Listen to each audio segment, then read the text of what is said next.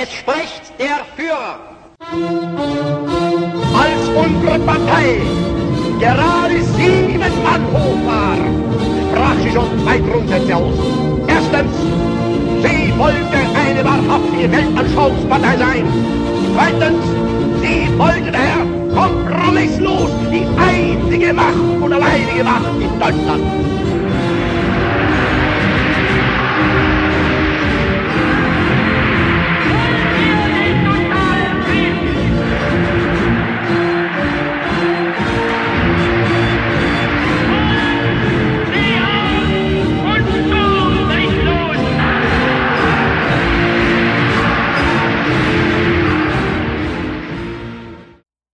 Hello, and welcome to the Third Reich History Podcast.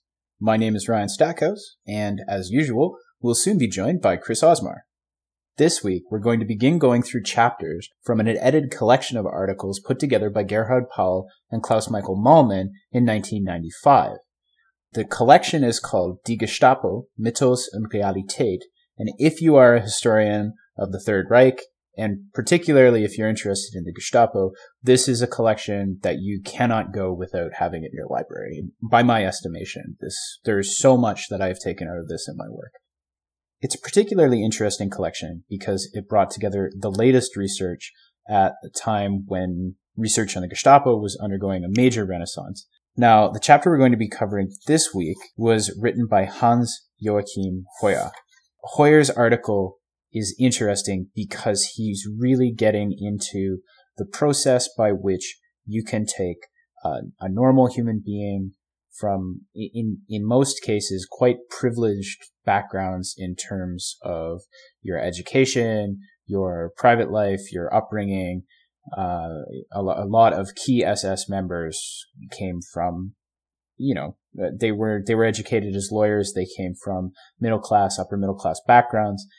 Anyway, he gets into what he calls the brutalization and decivilization process. How you take a normal person and have them become complicit in mass murder and genocide. This larger question about how extreme violence becomes normalized is key to the larger questions about the end phase and the radicalization of violence towards different population groups within Germany. So Chris and I thought that it was an important one to cover for the podcast and for the article. Heuer is an interesting character to weigh in on this debate because he's a social scientist.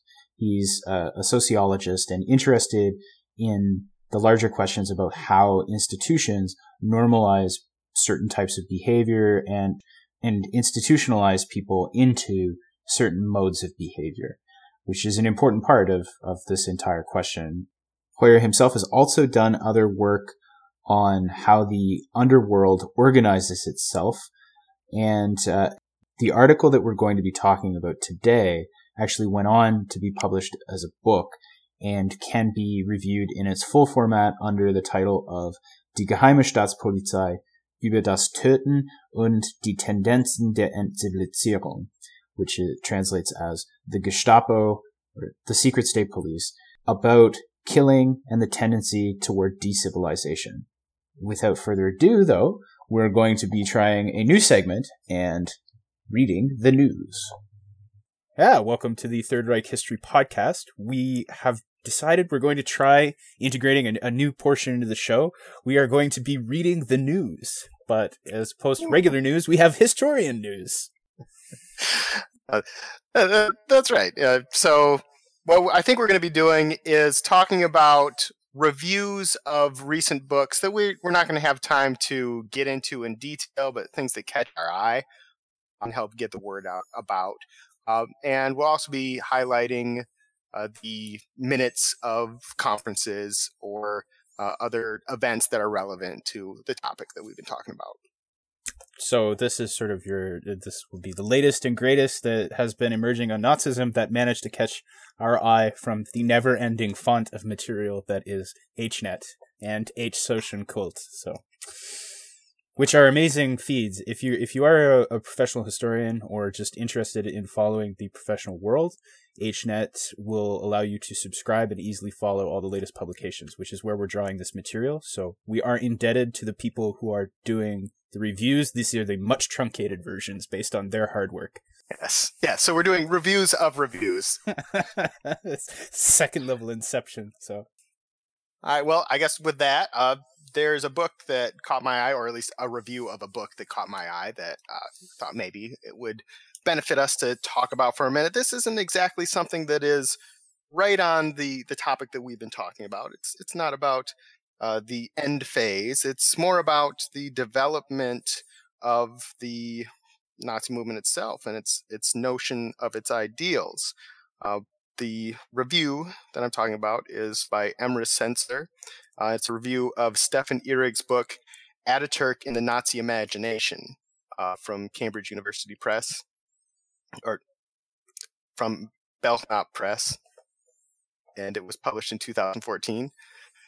And what I found interesting about this, and I'll kind of give you an outline of what I've gleaned from this review, is that it's really engaging with this recent move to look at the transnational influences on Nazism. And what Ihrig is arguing is that Kemal Ataturk, the founder of modern Turkey, provided something of an early model for the Nazi movement. And what he says is that Turkey, before Italy, before Germany certainly, had managed to achieve a lot of the goals that Hitler had been talking about. So much like Germany, which had been given this rather repressive peace settlement in the Treaty of Versailles, Turkey had also signed a peace treaty, the Treaty of Sèvres, which tore the Ottoman Empire apart. It was the end of the Ottoman Empire, and it resulted in the occupation of Turkey. But Kemal Ataturk led an uprising against this, actually fought back against the imposition of the treaty, and managed to establish an independent republic, the Republic of Turkey. And he maintained a stance that was kind of anti-Western, anti-imperialist, and overwhelmingly nationalist. That Ataturk, I mean, his name means Father Turk, that he built the Turkish nation. Yeah. And the way in which he did it was also quite radical, that he carried out ethnic cleansings. And the Ottoman Empire had carried out the Armenian genocide during the First World War. But after the war, with the occupation of Western Turkey by the Greeks, and with the establishment of the Armenian Republic in the eastern end of Anatolia, Ataturk had also participated in destroying the Armenian Republic, and came to an agreement with the Greeks to exchange ethnic groups. So all of the Turks in Greece were sent to Turkey, and all the Greeks in Turkey were sent to Greece. So this is an example that Hitler and the Nazis could look to as a way to establish a real nationalist state by moving populations. And, there's some other parallels between the way the Nazis saw the situation in Germany and the way the Turks were handling their own unique situation. The Turks had, in the eye of the way that it was presented, the Turks had suffered a stab in the back during the war as well, that there'd been the Arab Revolt, which had contributed to the Ottoman withdrawal from the war. And on top of this, Ataturk himself offered an example of the leadership principle in action. That Ataturk was every bit of the charismatic leader. He was more or less a dictator that ruled with a high degree of support from the Turkish people. And it seems that the sources that Ihrig is using in this book are German newspapers that are exalting Ataturk, even the Völkische Beobachter, for example. And he points out that Turkey and Ataturk are much more high profile in these newspapers than even places like Mussolini's Italy or Franco's Spain. So I found this really interesting because I do a lot of Middle Eastern history myself, and I have thought about the connections between Germany and Turkey. More so, I've thought about the connection between Germany and the Ottoman Empire. But I didn't realize that Ataturk himself really had a place in the Nazi mind. I found that really fascinating. I thought that there were actually some quotes on record from Hitler talking about the treatment of the Armenians, or maybe it was Himmler. Well, that's actually kind of controversial. Hitler is supposed to have said something to the effect of, "No one now speaks of the Armenians." Right. And I think he said this in 1939, shortly before the invasion of Poland. The message there being, be as brutal as you like, because the world may complain for a minute, but it'll be forgotten. Yeah, you'll have your Machiavellian moment. If you must do evil, do it all at once. Yeah, exactly. There is some dispute as to whether he actually said this. It was in, I think, Canaris's minutes of the meeting, and that's the only place that we have this. That's the only source. Right. So it's questionable whether it's authentic or not. But, I mean, particularly if what Irg is saying here is true, the Turkish experience really was in the mind of the Nazis in Weimar and early on in the Third Reich, then that makes sense that he would make a reference like that. And during, I guess we're getting a little bit far afield here, but during the Armenian genocide itself, the German ambassador in Istanbul was very much aware of what was happening. And Henry Morgenthau Sr., the American ambassador, actually had approached the German ambassador and tried to talk him into doing something to stop the unfolding genocide. And he was turned down. This was before the United States entered the war. But the message that Henry Morgenthau Sr. got was, if you want us to do something for you, you want us to scratch your back, you got to scratch our back. Stop giving weapons and trading with the Entente powers. So that the German embassy was actually trying to use the Armenians as something of a bargaining chip during the war. But they knew what was happening. So, think you'll pick it up? Yeah, I think it probably should. This is very much right up the alley, particularly because I'm really interested in the colonial influences on Nazism. I know that there's a lot of work still to be done there, and that it's often a stretch to try and find those connections.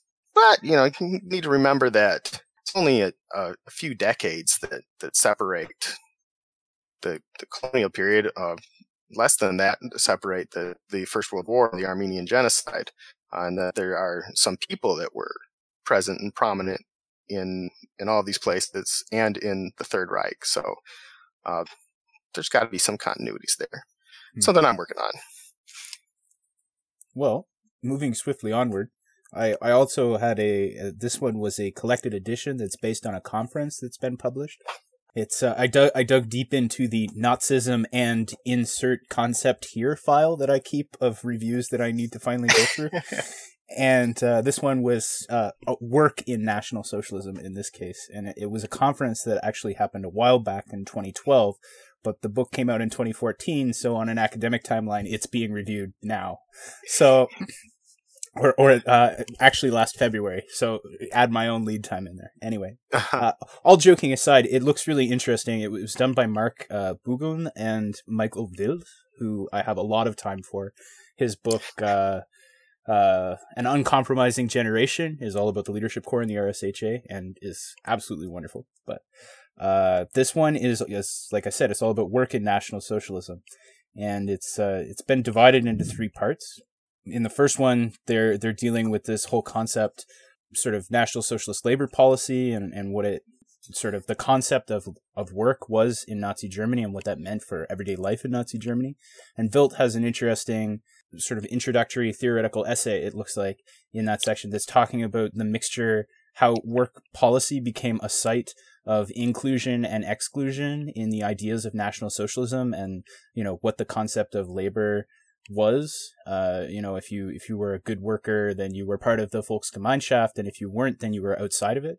So that work in Nazi Germany very much became about belonging and contributing to the larger society, right? So the kind of dual phrase that they came up with was that work was for National Socialism service to the racial community, the Volksgemeinschaft, and the inverse of that was that who was not working was therefore distant from the community, gemeinschaftsfremd, and if not even dangerous to the community, or gemeinschaftsfeindlich, or opposed to the community, feindlich. Anyway, there was a bunch of other good essays in there, or that looked like they'll be of interest to anybody who's interested in labor history in Nazi Germany.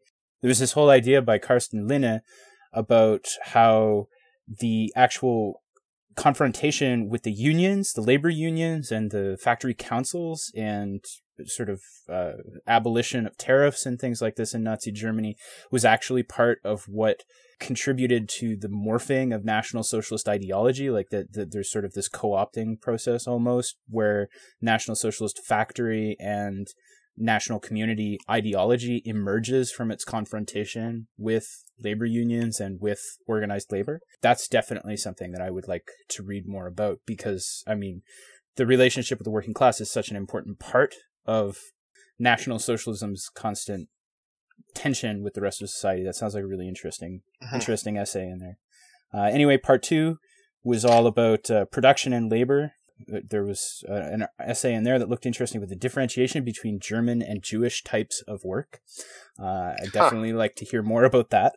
And then also an interesting essay about visual culture in public portrayals of orderly work specifically, which I'm sure, if not addressed directly in the essay, would have a lot to say about sort of Nazism portraying itself as a bulwark in response to labor disorder and the communist movement and the socialist movement in the 1920s. The third part is about collaboration to extermination, and this, I think, is why this book may be of great interest to you, Chris. It's got a whole bunch of essays about different types of forced labor under National Socialism. So there is an essay looking at mining in occupied territories. There's another one looking at the Jewish labor in the Lodz and Krakow ghetto. The major introductory theoretical essay is all about a broader look at unfree labor in National Socialism by Mark Bugum, and looked like it might be up your Strasse. Bugum also published in 2014 Slave Labor in Nazi Concentration Camps, which is a really fantastic book, and maybe something that we could consider looking at on the podcast, or maybe just his last chapter, because he does consider what happens in the concentration camps in the end phase, in particular, talking about how labor was used in the concentration camps in the end phase. And he makes some interesting points, like that Jews were not necessarily the most likely to die in the camps at the end of the war, that there were other factors that were as important or more important than race, particularly productivity and the kind of work that you were doing was very important for whether you're going to survive or not. Yeah. But maybe we should save that for another day. But that was in fact the last set of essays that that appeared that really stood out to me. There's a lot more work that I'm sure is great that's in there, but yeah, that whole idea that productivity defined was often sort of what meant whether you survived or died. So yeah, lots of new stuff. Looked interesting. I've got an obituary that I'd like to do. A man named Yisrael Kristall died this last Friday, August 11th of 2017, at the age of 113.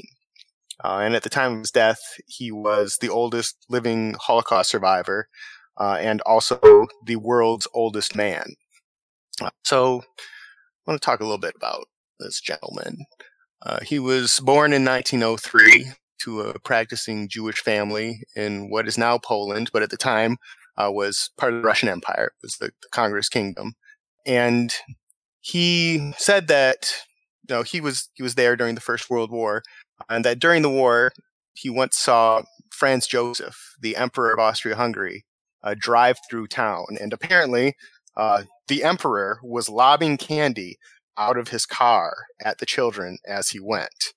And I get the impression that this might have been kind of his own origin story, Yisrael's origin story, because he himself would become a candy man. He ran a confectionery, Lodz. And in Lotz, he also met and married his wife, a woman named Shaja, and they became the parents of 2 children. Once the Second World War started and the Germans invaded Poland, they occupied Lotz.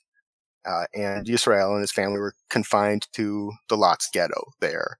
And both of his children died in the ghetto. And when the ghetto itself was liquidated, he and Shaja were deported to Auschwitz, where he worked as a slave laborer. His wife was murdered.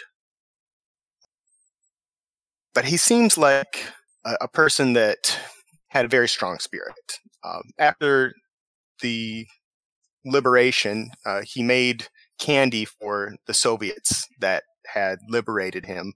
And he actually went back to Lotz to resume his business, to reopen his candy shop. And this is something that a lot of displaced Jews weren't willing to do, weren't willing to go back to the communities that had persecuted them and been, in one way or another, complicit in the Holocaust. And back in Lotz, he met his second wife, and they had a son. And then in 1950, the 3 of them moved to Israel, where he continued his profession as a confectioner, and they also had a daughter. And there in Israel in 2016, he celebrated his bar mitzvah, because when he turned 13, the First World War was in full swing and it made celebration impossible. So he instead celebrated his bar mitzvah 100 years late, when he turned 113. Wow, really? Yeah. So he just seems like an incredible character. As you might expect, once he became the world's oldest man, a lot of people were really curious to find out what his secret to longevity was. And he responded to one reporter by saying, everyone has his own luck. It is from heaven. There are no secrets. And to another, he said, there have been smarter, stronger, and better looking men than me who are no longer alive. So I think this shows that he possessed a good deal of humility. And I don't know a whole lot about him, and I shouldn't be too presumptuous. These things that I've read about him, that he returned to Poland after the war, that he persisted in this trade as a candy maker, it seems to point to a resilient spirit, somebody that sought to create joy in a world that is sometimes brutal. And after his death, his daughter said of him, quote, despite all that he went through, and he lost the whole family in the Holocaust, he had a lot of optimism, and he always saw only light and good in everything. And maybe that kind of attitude was his secret to longevity. So this is a person who quite literally experienced more than all of the rest of us. And, you know, he's not a history-making figure, but somebody that I think deserves recognition. Hear to that. Well, I think that about does us for the news, but moving swiftly onward once again, we have our discussion for the week, which is covering 2 articles this time. There was a change in plans. I know that last time I announced we were going to be looking at Ralph Blank, I believe. But instead what we've decided to do is, since we've been spending so much time talking about radicalization and the ideas were comparatively fresh, we were going to discuss 2 articles, one by Gerhard Paul and another by Hans Joachim Heuer, is it not? Heuer, I believe that's right, yeah. On the subject of radicalization and the idea of brutalization and decivilization and Gestapo personnel, which is, of course, so central to radicalization at the end phase. So, Chris, I believe you said you wanted to start with Heuer's brutalization and decivilization about state police killing. Yeah, I think that of the 2 chapters, that Heuer was much more engaging to me. And you can talk a little bit about that Paul,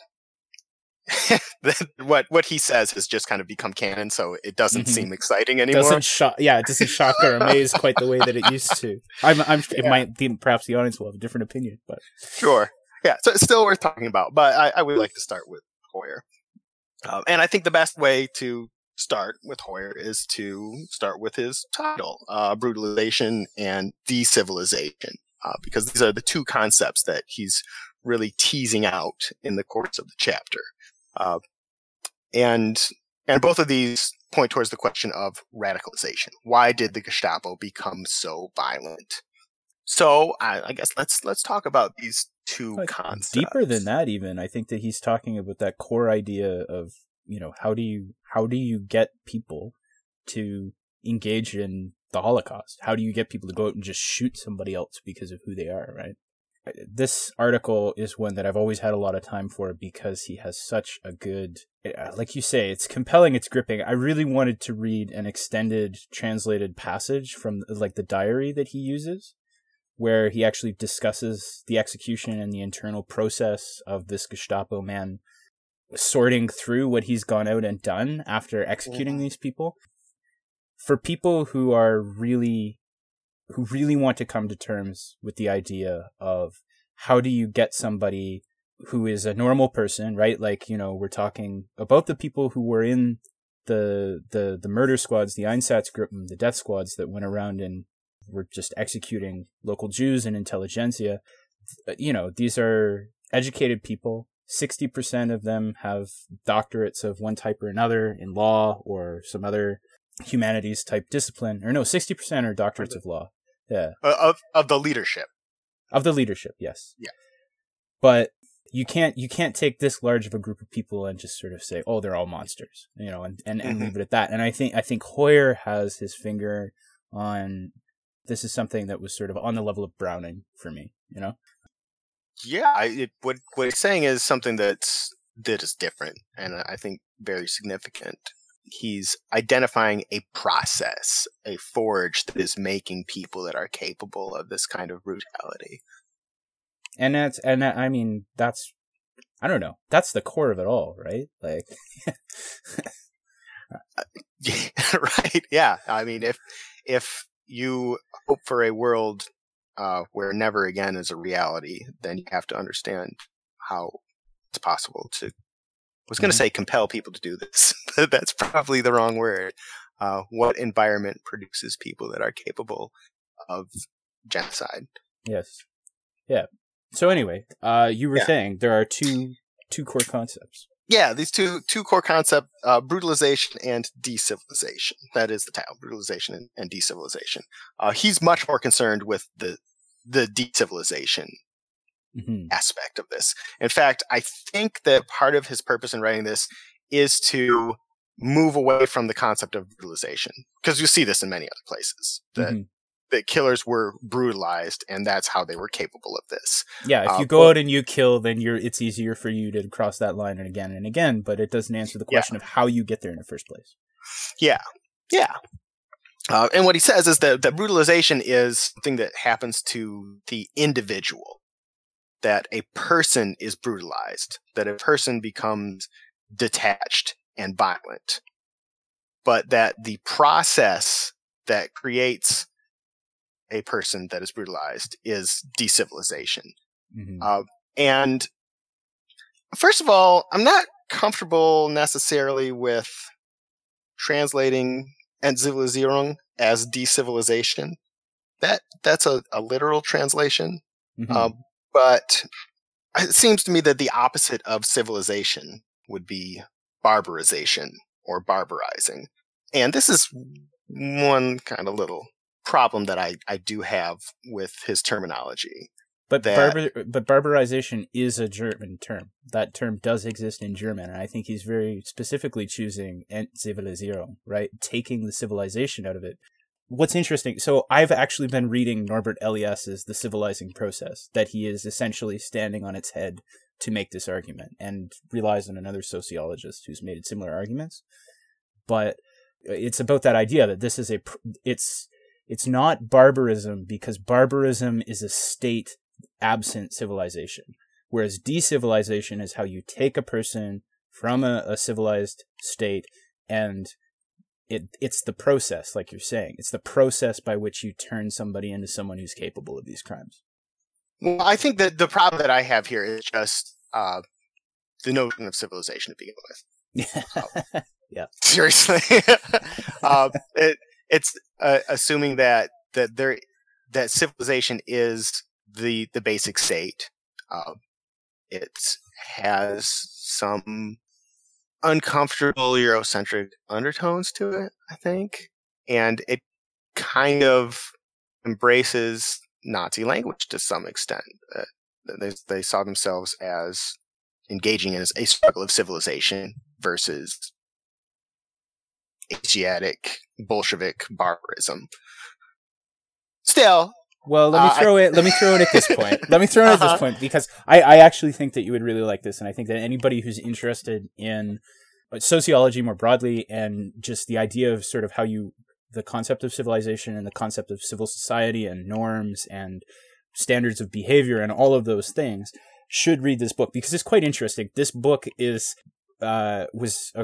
amazing because it actually has a description of like medieval etiquette manuals about how it's impolite to spit across the table. You can spit under the table; it'd be side. It's not across it. And so it tracks what Elias calls the civilizing process. He was actually wouldn't have been in exile, but he was a student in Britain, a German who was studying Oxbridge, I believe, somewhere. And he's sort of dealing with the concept of civilization and the dichotomy between civilization and culture and what those two concepts mean for, as he sets it up, the British world and the French world, where he says that the British and the French actually use, or Anglos and Francos use the concept of civilization as something that is normative, that speaks to an entire broader, that culture is inherent to civilization, right? That it is part of like the mission civilisatrice, right? Mm-hmm. Whereas that there is a different divide among the German-speaking peoples, and that culture is something different from civilization, and civilization is more the outward manifestations of mores and norms, whereas culture is civilization is behavior, culture is the intellectual production of a people, whereas culture is considered inherent to a civilized state in the Franco and the Anglo world.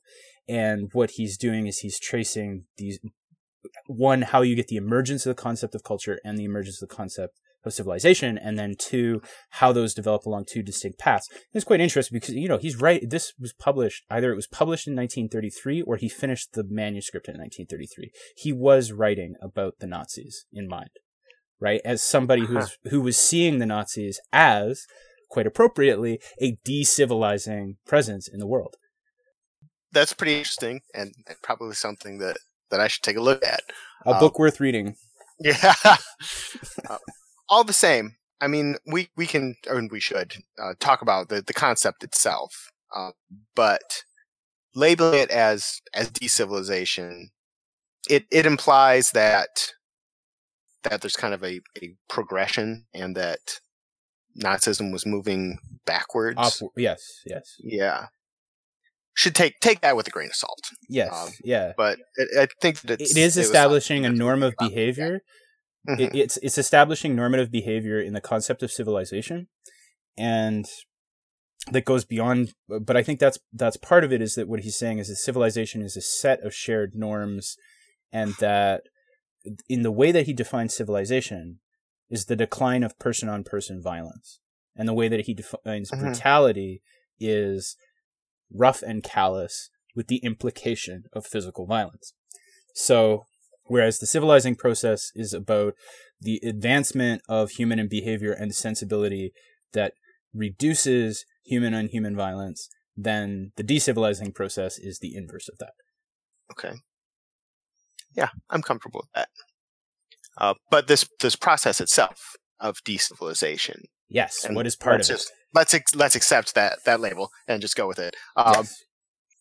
It is also a constructive process, that it's about creating a group.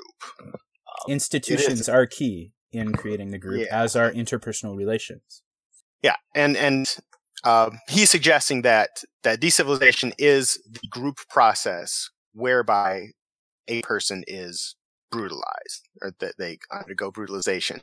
And it's a transfer of new violent norms from person to person within a group. Right? So I had it broken down into 2 prongs with 3 prongs under the sort of decivilization side of things. Tell me what you think of these. On the one hand, you have collective action, and on the other hand, you have the individual psychological process. And then under collective actions, we have interpersonal camaraderie of shared experience. You have institutional priorities that are part of a larger goal that is beyond oneself, that assume a sort of objective character, that immunize members of that institution against the norms of the rest of society and create their own space with different norms, and a shared secrecy within that space that it serves as a reinforcing bond between individuals to both one another and the institution. Yeah, I think that you've nailed it. So, and then there's the individual side.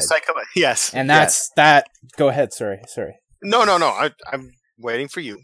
What have you got in that column? I've just got, the professionalization or the technicalization, as I put it, of murder. That there is a psychological process whereby one imposes this objective remove that that is really, for me, the most interesting part of how people, because that's where the rubber hits the road, right? Like, you can, so long as everybody else is doing it, you're kind of in that groupthink area. This individual, the professionalization of murder, I think, is where he's really talking about something that I have never heard of before. Yeah, because initiative is definitely present in this professionalization component that people, or I suppose Landau in particular, and we should outline him in a moment, are looking for ways to be more efficient in the killings. And this seems to be both a way that they distance themselves from what's really happening, and also turn it into a profession, into a routine task that they can shine at, rather and than be better at. Rather than seeing it as murdering women and children, they're seeing it as a task that they're excelling at. Yeah, it is my profession. This, mein Beruf ist Einsatzgruppenleiter, right? Like, put that on your CV. I don't know. Right, well, so lay it out. Who is this guy?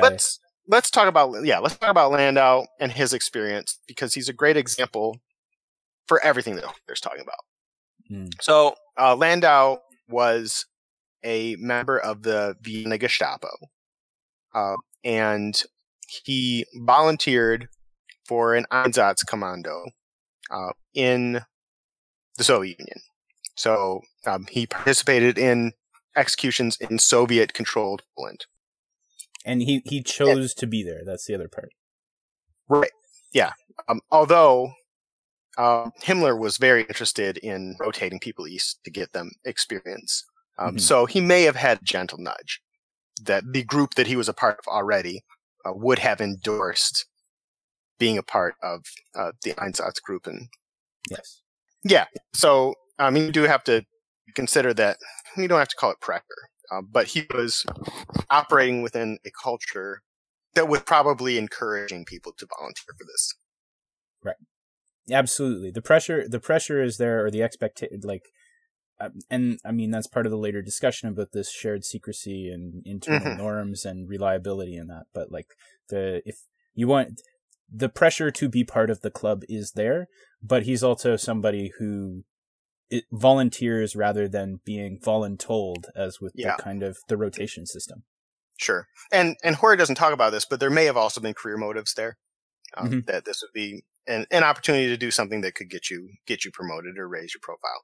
All the same, front service advances your career. Yeah. But all the same, he did volunteer to do it, and he kept a diary. That's what really makes him important, is that he wrote down what happened, how he felt about it, and also how he thought it could be done better. And Hoyer starts with him by talking about a particular execution in July of 1941. So I have that section right here, in fact. Excellent. All right. So we drove along the rural road for a few kilometers and went to a forest on the right. We were only 6 men at the moment and sought an appropriate place for an execution by firing squad and burial. After a few minutes, we found something. The candidates for death approached with shovels in order to dig their own graves. 2 cried about everything. The others had astounding courage. What was happening in the brain at that moment? I believe each had a small hope, somehow, they would not be shot in spite of it all. The candidates for death were arranged in 3 shifts, so there weren't so many shovels around. Strangely, nothing at all moved inside me. No sympathy. Nothing. That's the way it is, and that's how everything is settled. My heart only beat very softly if, unbidden, the feelings and thoughts arose as if I were to find myself in a similar situation. Slowly, the hole grew larger. 2 cried incessantly. I let them dig longer. They didn't think so much that way. During the work, they were actually quieter. The valuables, watches, and money were gathered in a pile. After everyone was brought outdoors, the 2 women were stood by the end of grave for execution. 2 men were already shot by our criminal commissar in the bush. I didn't see it, as I had to watch over the others. The women approached the pit with immense composure, turned around. 6 men of ours were to shoot them. The arrangement was made, 3 men on the heart, 3 men on the skull. I took the heart. The shots hit, and the brain matter swirled through the air. 2 on one skull is too much. They practically rip the head away. Almost all fall without a noise. It doesn't work with only 2. They howl and whimper for some time. Revolver shots don't do. With us 2, who shoot together, there is no malfunction. The second to last group must now throw those already shot in the mass grave. Then they must stand 2 and also fall, in fact by themselves, into the grave. The last 2 must sit on the front edge of the grave so that they soon fall in correctly. Now, a few corpses will be restacked with the pickaxe, and then we begin the work of burying the dead. Okay. So he wrote about how on the 12th of July, 1941, he sought out an execution site for what he refers to as Todeskandidaten, candidates for death. And that once they arrived at the execution site, they had to dig their own graves. And the details that he picks out are interesting. So he talks about the candidates for death themselves, that they're bearing there. He points out that 2 of them were crying. Apparently this really got under his skin, and that the rest had astounding courage. And he tries to get into their head, speculates about what they're thinking at the time. And he says that maybe they were still hanging on to some small hope, that's the reason why they were able to go on, being in a position where they're digging their own graves and they know what's coming. But yeah, he quite literally says, I believe everyone has this small hope somehow that they'll still won't be shot. Like, yeah. It's this huge passage. And it makes sense. So and it chilling. And probably did. Mm-hmm. It's impossible to put yourself into that position, but you can try and imagine it, and you can expect that in that spot you're going to try and find a way out. You're going to try and tell yourself that there's a way out. His discussion of his own reaction to it is really interesting. He says, personally, inside of me, nothing moved. No feelings, nothing stirred. And he says that his heart beat slowly. It was cold-blooded. That he wasn't just comfortable with what was happening. He was physiologically not aroused by preparing for a mass murder. And then he gets into the process itself. about the technique of the execution, that they took all of their valuables. And this is something that was going to be common for all of the Einsatzgruppen executions. He doesn't say that they took their clothes, and that's something that does happen later. That's one of the innovations in the Einsatzgruppen murders that will come out of people just like Landau trying to find better ways to carry out this process. And once they had relieved the victims of their valuables, they took them to this grave that they'd already dug out and lined them up next to each other. And he says that he had this important point, right? Like, as they're digging the grave, the two people who are crying don't stop crying. And so he says, like, gradually the hole got bigger. Two cried without stopping. I let them dig longer so that they didn't think so much. While the work was ongoing, they were in fact quieter. Right? Like, you know, there's this whole... He's figuring out small ways to manage the situation. Yeah, and that's a point where he's kind of crossing over from his psychoanalysis of the victims into a way to apply it to make the executions more efficient, or at least more bearable for the executioners. And he also says that they shoot the ones that were crying first. Mm-hmm. So he says he's unmoved, but it seems like this is affecting him to some extent. It may have manifest as annoyance rather than sympathy, but he talks about the people that are crying over and over again. Yep. So it had some kind of impact. The two cried about everything. The two who cried without stop, or without ceasing. Right. Mm-hmm. And this the same idea is there, that it's when when the passage that he's talking about, like, what my heart beat quietly, when unbidden, the feelings and thoughts awoke, what it would be like if I found myself in a similar situation. Right? Like, he's outside of himself watching these people digging their own graves, and he's going through this mental process of what's it like why are they still doing this? And even then, what would I do if I was in that situation? How would I behave? And he still has this sort of, I think it's interesting that he refers to these thoughts, these empathetic thoughts of, what if I was that person digging that grave?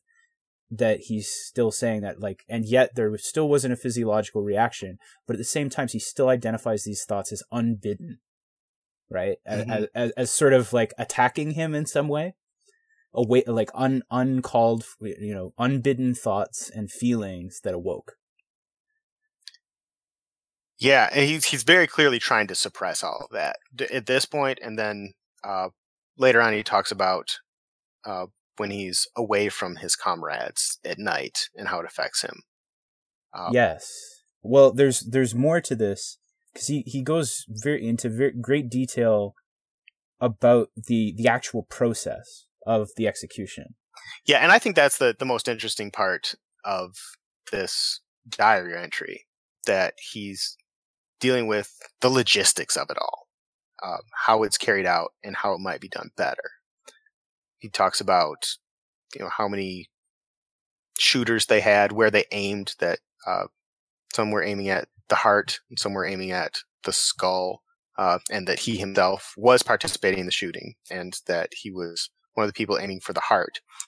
And he suggests that shooting people in the head is a bad idea. Particularly, he says two people shooting at the head is too much, because it just produces gore, that their heads are almost ripped off, that brains spray everywhere. Honestly, I don't think I've ever read anything this powerful that puts you that far into the skin of the perpetrator, right? Yeah.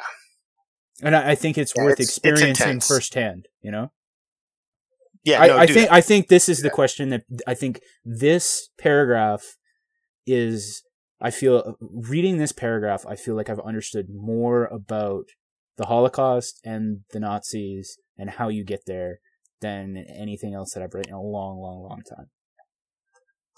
Yeah, it's intense. and it's moving. He's very much bearing himself in this diary. And I think the diary itself is him trying to process what's happening. That it's not just that he's trying to find better ways to do it. No. He's also trying to come to terms with what he is doing.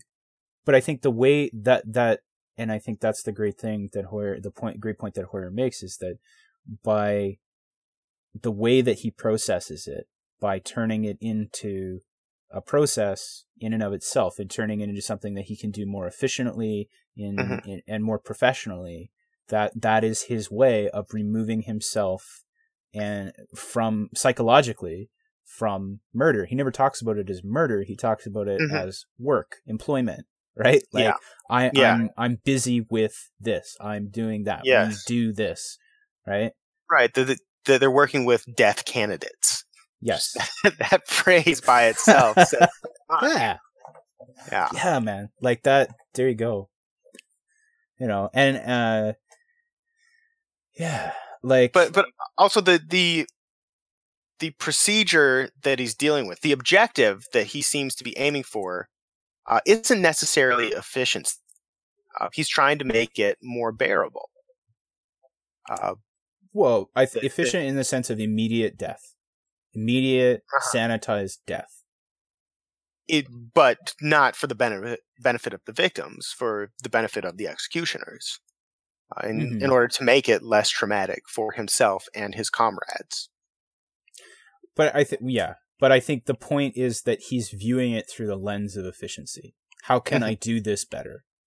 It's not how can I protect myself. It's not how can I, or not consciously, how can I protect myself? It's not consciously, how can I make this death more painless for that person so that their pain doesn't affect me, right? None of that is there. It's a blood, for all of its gore, it's a bloodless, professional, objective, quote unquote, analysis of how I can do this, right? Like that's how he processes this event. Right, like the revolver shots do nothing. He talks specifically that they shoot two women or they shoot two people and it doesn't work, and they, you know, most of them drop immediately. They try it on two of them, it doesn't work, and they scream and whine, and the revolver shots that they try there don't work, right? And so that they've gone over and they've tried to finish them off, but I guess the implication here would be that they take shots with revolvers. But the revolvers aren't lethal, so use rifles. Yeah. But I'm not convinced that even his ostensible goal is efficiency, as far as speed or volume, but sanitizing the execution, I guess, to make it more of a procedure, more of an occupation. But the goal that he seems to be aiming for is still to change the experience of the executioner. And later on, Himmler is going to latch onto that as well. Himmler went and saw an Einsatzgruppen execution in August of 41. So a month after this execution that Landau is talking about.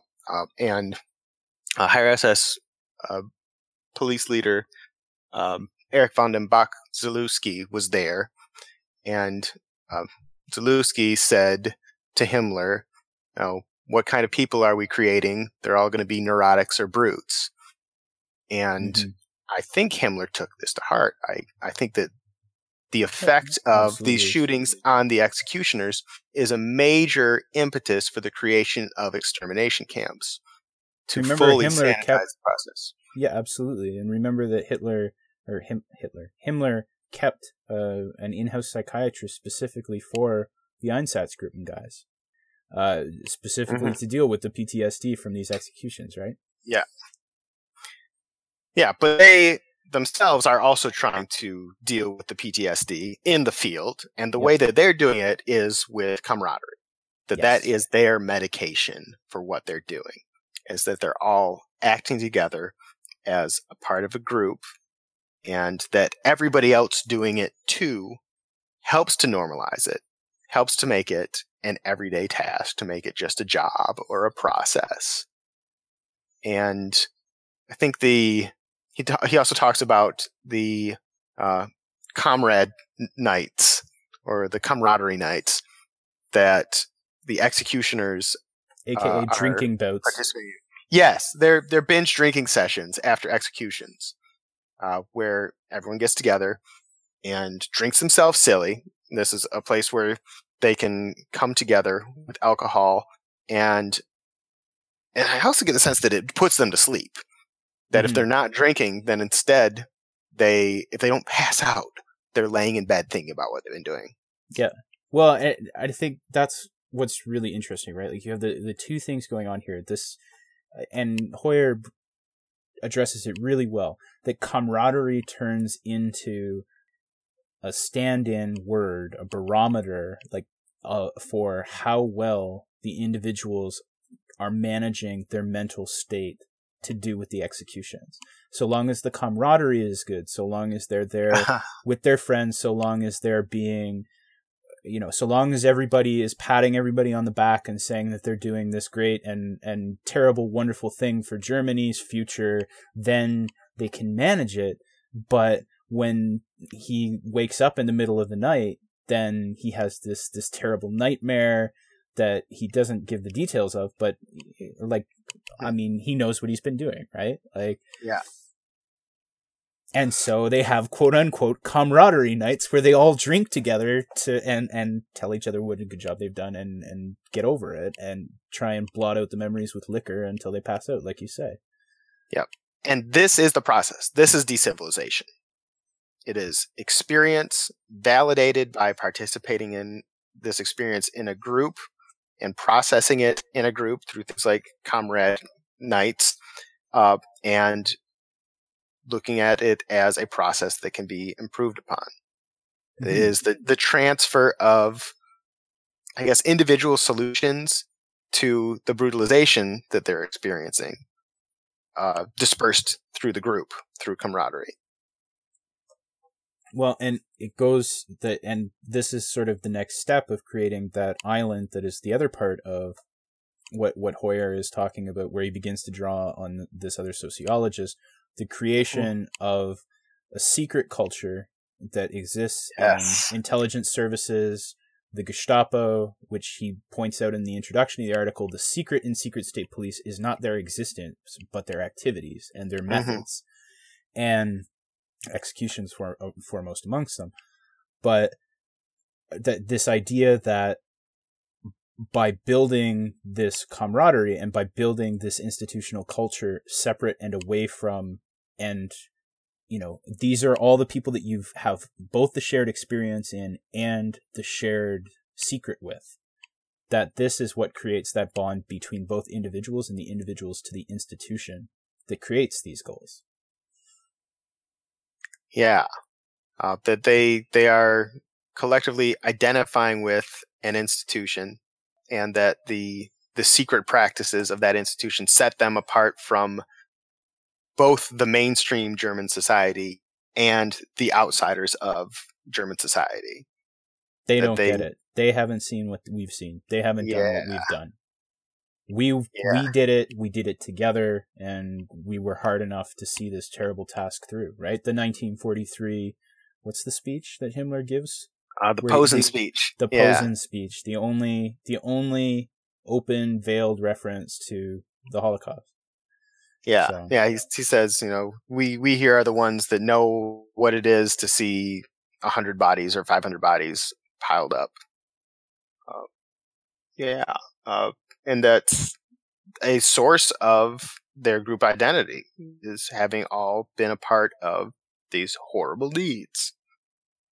And the concept that Hoyer draws on to explain this is the idea of an underground organization. Mm-hmm. that because they are secret, because the organization is built around the secret of what the activity of the Gestapo is, they constitute an underground organization, something that's not necessarily endorsed by the mainstream norms, that it's outside of that, that they're immune to social norms, and instead that it's almost like cult dynamics, that they look to the organization itself for their morality, that something that advances the goals of the group is what's right. I don't know that morality is the right word. I think objectives and norms are what it's about.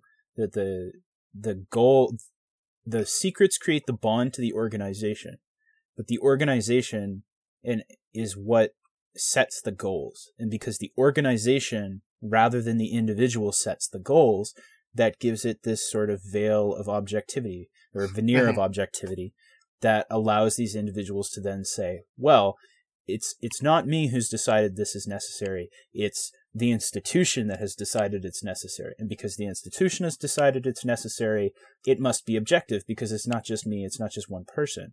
But because I've gone out and I've taken part in it as an individual with this guy and this guy and this guy, we're all part of the secret club, right? Yeah. And that may be why after the war they say they were only following orders or only doing their duty, and maybe they believed it when they said that, because they so identified with the goals of the group. I think that's absolutely the case. I mean, how could you live with yourself? What moral universe could you live in where you could do something like that unless you truly believed in the validity of those goals and the value of engaging in them? And you'd have to believe everything that Himmler laid out in the Posen speech, right? That this was this great task for the future of the German people. That because I never. That's trickier though. I don't think that belief. I think belief is different than identity.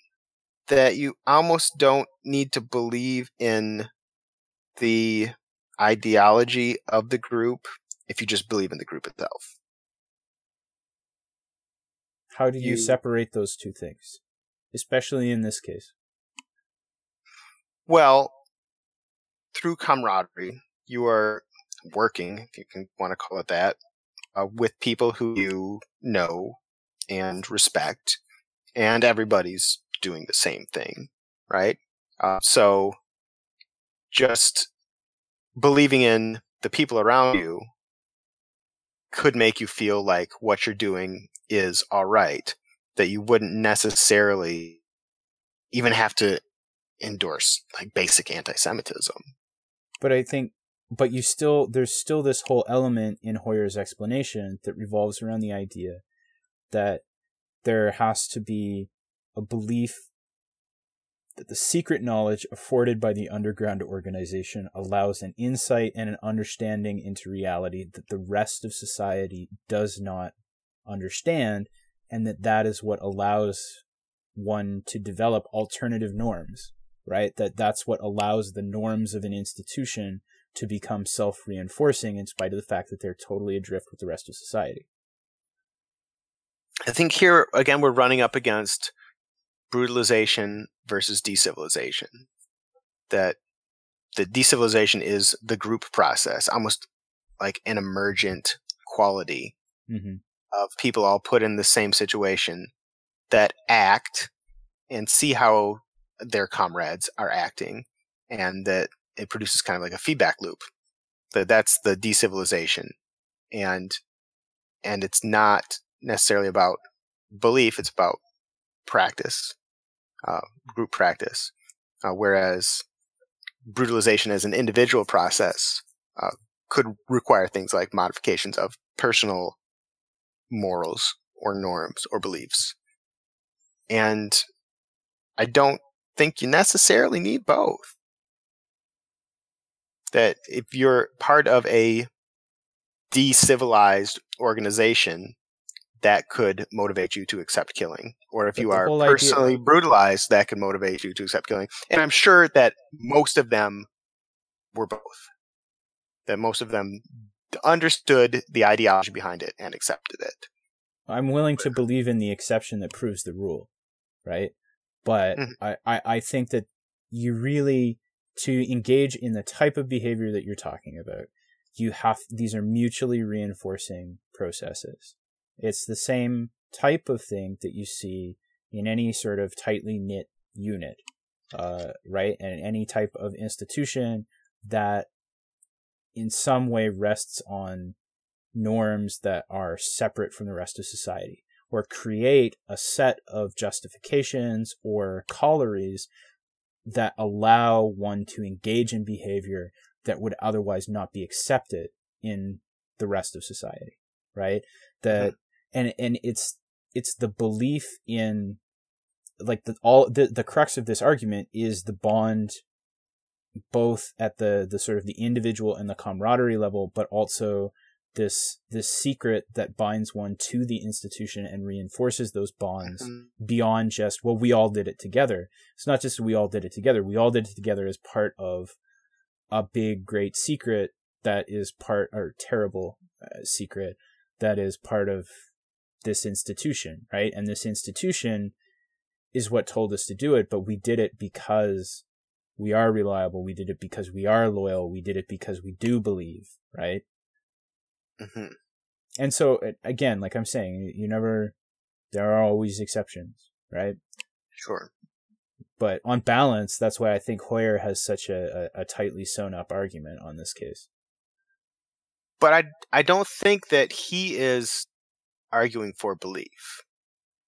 That what he's talking arguing about, for process, yeah. And Landau's reaction of trying to professionalize what he's doing. That's not about believing in what you're doing. That's about believing that you are a person that does a good job, identifying executions as a job, and then doing that as well as you can. Oh dear, have I fallen into the trap of the argument he's trying to debunk?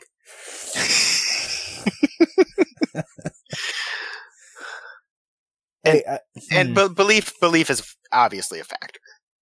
Belief in National Socialism is a factor, but it's what pushes it over. Yeah, over the edge.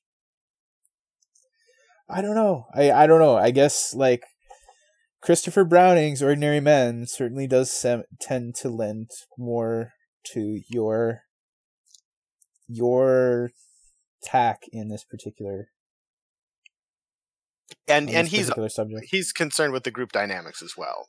I think that he's pretty close to what Hoyer is saying here. Yeah, absolutely he is. Well, that's what I'm saying, is that Hoyer has added a whole extra level that involves the security police specifically. Yeah. Much of what Browning applies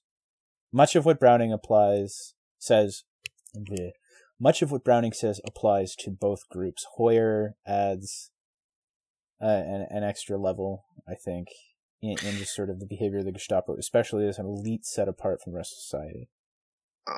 And of course, Browning is talking about the order police rather than the Gestapo. But the order police are still engaged in this great secret. Yeah, the great secret. Right. Yeah. That they would be they'd be in on the secret, certainly.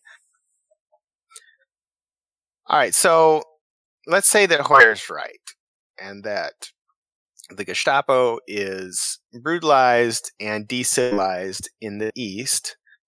Then how do we explain their behavior when they return to Germany?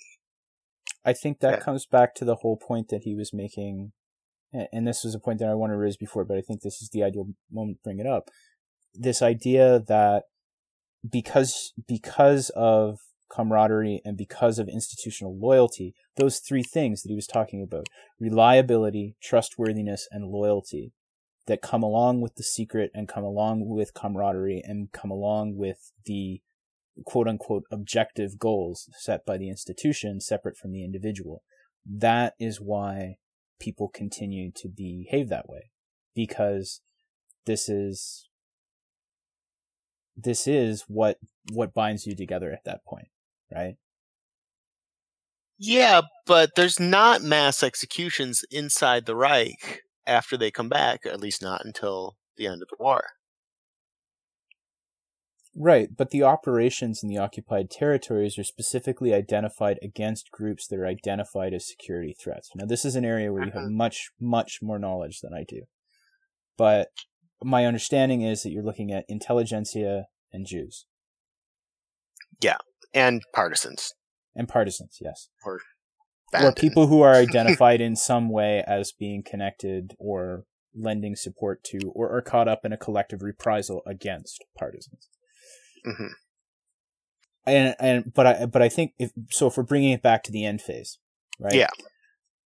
I think that is why you see the radicalization against non-Germans, because these activities are directed against non-Germans, and it's only until the very, very end when the institution that they are a part of legitimizes violence against Germans for a whole slew of new behaviors that they're then willing to take those steps. And that goes back to all the points we've been discussing in previous weeks about the absence of central direction or legitimate oversight as they understand it for life and death decisions concerning Germans is what separates the behavior towards non-Germans and Germans. Because they've done this with non-Germans before. This is nothing new to them in that respect. Sure, but of course it's years before they start executing Germans, and even then it's not mass executions. I suppose that in the prisons at the very end, there's mass executions of prisoners, many of whom are Germans. But I'm thinking that we got to think about contingency and context also. That maybe it's not that there's some groups that are underground groups, secret groups, like the Gestapo, but there's also some spaces that are secret spaces, that the war zones, the occupied Eastern Territories, and later the war zone within Germany itself, where the norms of the mainstream don't apply. That while Germany is not under direct threat from Allied ground forces, the general norms there continue. But when it becomes a war zone, they start to break down, just as they've broken down in the East. I think that you're definitely onto something. There's a difference between the colonial space and the home front. Right? When you're in the empire, different rules apply than when you're in the home isles, right? Yeah, except, is Germany a colonial space at the end? Well, I think that there's something very different going on. I don't think that you necessarily need to extrapolate that Germany becomes an imperial space so much as the dedication, all of the things that he has been that Hoyer talks about with group bonding and institutional loyalty. All of those things are still in effect. All of these people are already committed and are up to their eyeballs in the crimes of the regime. So there is no going back in their minds from what they've been engaged in, right?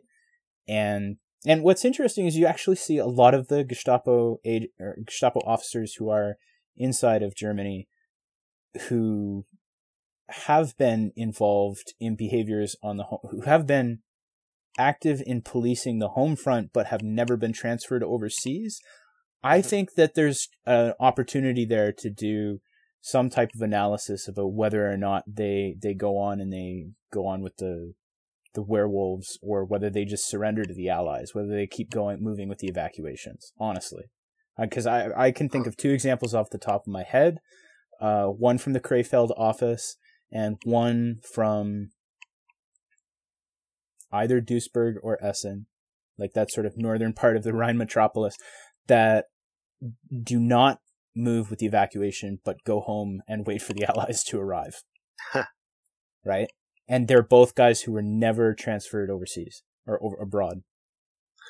So maybe they didn't feel the same kind of belonging as those people who had been through the crucible of the executions. This would raise questions about many of Gerhard Powell's arguments about how brutalization works with knowledge on the home front and sort of proliferation of brutalization through the knowledge of what the Gestapo's been involved in. I'm sure it plays out on a much more individual level. But like one of his big arguments is that part of the proliferation is the rotation system. And I don't want to put words in his mouth. I'm going to backtrack on that. I haven't. It's been like 8 years since I read that book, and it was really good. And I should be very exact about what he was saying. Oh, it's good to be cautious. Yeah. But the core of his argument is the rotation system. So the core of his argument is solid, but there's I remember a section that he talks about the circulation of photos and sort of a general knowledge, and I believe that he suggests a more broad brutalization there. So there might be more room for more research to test whether or not that particular thesis holds true. You know, the idea of circulating photos is interesting. That perhaps if you already feel that you're part of the group of the Gestapo and you haven't personally participated in the executions, but you heard stories from your comrades about what happened there, and you've seen pictures of it, that you may almost vicariously feel like you've participated, probably a romanticized version of the executions. But that could also create identity with the group and with group practice. It could also just as equal, and the core of Paul's argument that I think is quite solid is it also opens conceptual doors about what is acceptable. Mm-hmm. Right? This is the organization that I belong to, and this is what we do. Yeah. Well, this may be a good point to move over to Powell's chapter. And on that note, we draw this installment of the Third Reich History Podcast to a close. We'd like to thank you for joining us and hope to see you next time when we'll be discussing Gerhard Powell's article on the continuities and breaks in the development of the Würzburg Gestapo, that's in northern Bavaria, in its development from the Weimar political police over the course of the Gestapo and the Third Reich's history. Until then.